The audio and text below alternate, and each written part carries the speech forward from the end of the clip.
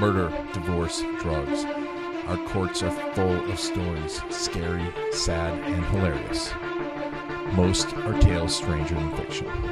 These are true law stories, brought to you by videocasestory.com, the ultimate resource for customer and client video stories. All right, on this episode of True Law Stories, we're going to talk about how one attorney's client demanded her to get coffee and change her appearance, how one son was not invited to his own father's funeral, and we still don't know why, and what Hashi did when she didn't have clothes for court, at least not the right clothes. She had clothes, but not the right clothes. Hashi Richards, thanks for being on True Law Stories. Say hi. Hello, everyone. And, of course, True Law Stories is brought to you by videocasestory.com. One of the best ways to grow any type of business, from a law practice to a contractor business to a local business to a big business, is Video Case Stories. Go to videocasestory.com where we can help you collect, craft, and deliver them. All right, let's get started. Also, we want to talk a little today about just what it's like to be one of the first female Indian attorneys out there and some of those stories too. So before we get started, tell me a little bit about how you got into law. Yes, so I went to school, undergrad in Chicago, and all along my whole life, my plan was to be a doctor. You know, my dad's a doctor, uncle's doctors, cousins doctors, so there was really no other path. But then my senior year of college, I said, you know what, I don't think I can do this. So I just changed paths in my senior year. And I remember I took a couple political science courses, and then I sat for the LSAT, and here I am. I ended up in Miami, University of Miami. So it wasn't like any year-long planning type thing. It was sort of the last minute thing. So interestingly, I'm the first lawyer in my whole family. Nice. Yeah. Well, congrats on that. And then what was it like now to come out and like you're talking about, being a young Indian attorney in a predominantly male world? Yes, it was interesting. So I graduated in 2000, so 23 years ago, and there weren't many Indian attorneys, female Indian attorneys at the time. And I had many experiences where people had no idea that I was an attorney, would ask me, are you the attorney, or are you the court reporter? Or, you know, even in one of my first jobs, I walked into the conference room ready to, you know, carry on this meeting. And they asked me to get coffee. Sure, I'll get your coffee as soon as we start this meeting. You know, I'm actually the attorney, you know. And even there, they asked me to change certain aspects of my appearance. I said, I can't change anything. There's nothing that I'm going to change. I used to have a nose ring, which is, you know, in Indian culture, part of my identity, or was at the time. And they asked me to remove it. And I said, nope, not doing it. And so you've had some crazy things happen as an estate attorney. Tell me about, like, you worked for a larger firm at first, correct? So I worked for a bank at first, and the lawyers doing estate administration, and very interesting working there. It was multi-million-dollar estates that we were handling, and they would hire a corporate fiduciary to sort of administer the estate. And along with that, there was many stories, some that I probably shouldn't share. But one that I remember in particular is the dad had just passed away, and the millions of dollars in this estate. And there was a brother and sister, you know, son and daughter left behind, and they absolutely hated each other with a passion. And so the weekend had passed, and I get a phone call on Monday from the brother asking me about a funeral that just happened over the weekend that he was apparently not invited to, all planned by the sister. And it was not a happy phone call. No.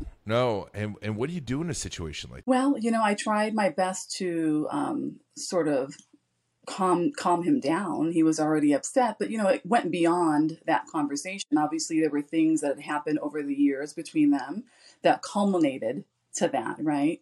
And it always makes me wonder, you know, 20 some years later, how that relationship played out. He was obviously furious, but I don't know the sister's viewpoint. I never really got to talk to her about why she would plan something like that without letting him know, right? So I was only hearing one side of the story. Yeah. I mean, there's so many sides to these stories. Yeah. And, you know, when you're getting into this, obviously you're dealing with a lot of emotion, a lot of problems. You know, how do you figure out those sides of the stories? Do you talk to everyone? Do you try and talk to everyone? Yeah, so after I worked there, I started working for another firm. And one thing that I think has been a theme throughout my career is actually being empathetic and listening more than talking, right? And if you're a good listener, you really can connect with your clients and also all the involved parties in these cases, and that's one thing people have always said, we like you, we trust you. And that's usually when they'll hire you. Clients hire you, they know, like, and trust you, right? And it's authentic. It's not anything that is fake or like acting, sort of. And so when you do that, you hear everything. You hear the bad and the ugly. Wow. And when you hear all of that, how do you sleep at night? Yeah, so I have to sort of separate, my work life and my personal life. So for a long time, it was just myself and my husband. And so I had my son later in life. So I didn't have to worry about keeping another human being alive. So it was just really me. So I could sort of compartmentalize my work and my personal life. But then when I had him, things changed a lot. I had to really separate the two because, especially as he gets older, when he was getting older, he would say, "Mommy, you're always, you're in front of the computer all the time, or do you have to take another call?" And sometimes I would actually hear him imitate me with his little play phone, but just if you hear me take a phone call or something in the other room. Yeah. So I really have to separate the emotions from what I'm dealing with the clients and my family life. So. And something happened getting to court and dropping your son off, right? Oh my gosh, yes. So he was in daycare at actually at Primrose here in Hunters Creek, and I remember, okay, drop him off, and I had to go to court. And as I'm driving, I realized I have no jacket, so I was wearing a sleeveless shirt at the time. And I said, "Oh my goodness, what am I going to do now? Because I cannot not go. I have no time to go home." So I came up with a little plan. I was, this is the other thing about connecting with people. At that particular courthouse, I knew everybody from the security guards at the entrance to the bailiffs to the clerks.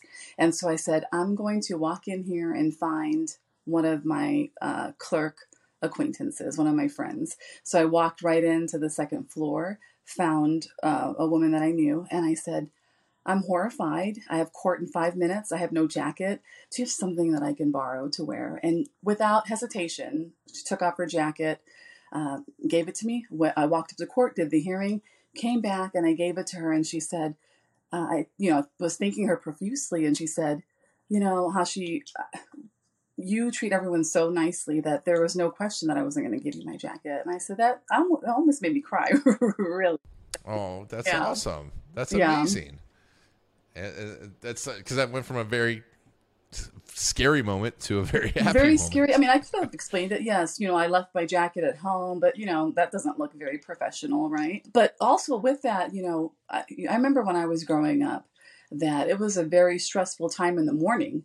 Like I remember my mom being stressed out sometimes when trying to get us all out the door to go to school. Like, come on, let's go. And I always try not to do that with my son. I remember I'm not going to be that mom, So that morning I, was having a nice morning, forgot my jacket, but he got to school on time and we had a nice car ride. I wasn't even thinking about a jacket. So. Oh, that's awesome.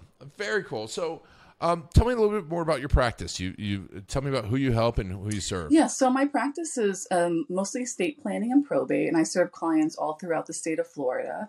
I also have a virtual practice, so I can work from home. I do a lot of Zoom client consults. I even do signings where sometimes I don't need to appear, so I can handle and deal with clients all over the state. I work with a mobile notary who handles the signings for me. And I also do a little bit of immigration as well. So I do family immigration, naturalization cases, things like that. Switching completely from litigation, which I did for many years, working for a larger firm. And I love it because it really, like I said, I'm able to connect with my clients more. And so the type of clients I serve are anywhere from, single parents to families with young children, and even elderly clients as well. Nice. And when it comes to what you do, what's the number one? I mean, because I think estates is one of those things that people don't think about enough. What's the number one piece of advice that you would give to someone? The number one piece of advice with estate planning is have a plan, right? Because if you don't have a plan, the state has a plan for you, and it may not be the one that you like. It may be the complete opposite. For example, if you're married, but you're estranged from your spouse, and you pass away, they still inherit under the intestacy statutes if you don't have a will, whether you wanted them to or not, right? That may not have been your plan. Obviously, if you're estranged, you're not together anymore. So, estate planning is an area that people don't call that, like an accident or something like that, a personal injury accident, right?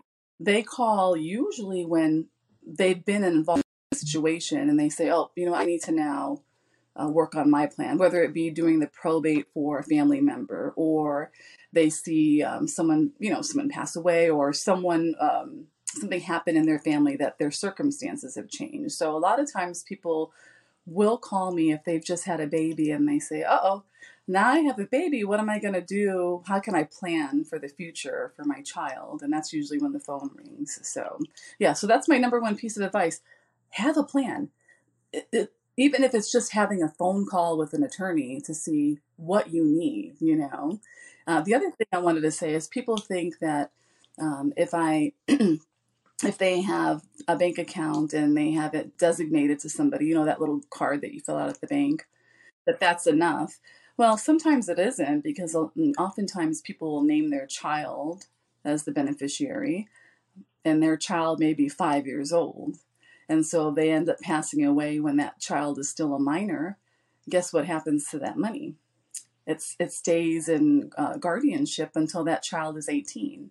And the day they turn 18, they get a check for $100,000. That probably would have been gone in 5 minutes if I got something like that when I turned 18. Oh, that's awesome. All right. Well, Hashi, we'll put a link to your website, HashiRichards.com. Obviously, you have a YouTube channel. You do a lot of great videos. We'll put a link to that. Is there any place else that people should follow you? I'm all over social media. I'm on Facebook, LinkedIn, Instagram. What's the other one? Twitter. So you can find me there. And I'd love to connect with any other attorneys or anyone that's interested in my services. Please reach out. Awesome. Well, thank you so much for being on True Law Stories. And thank you all for listening to Hashi and I. This has been Ian Garlic and True Law Stories. True Law Stories has been brought to you by VideoCaseStory.com. Testimonials stink. No one wants to watch a testimonial or read a case study. You need video case stories for your business. Go to VideoCaseStory.com to learn more.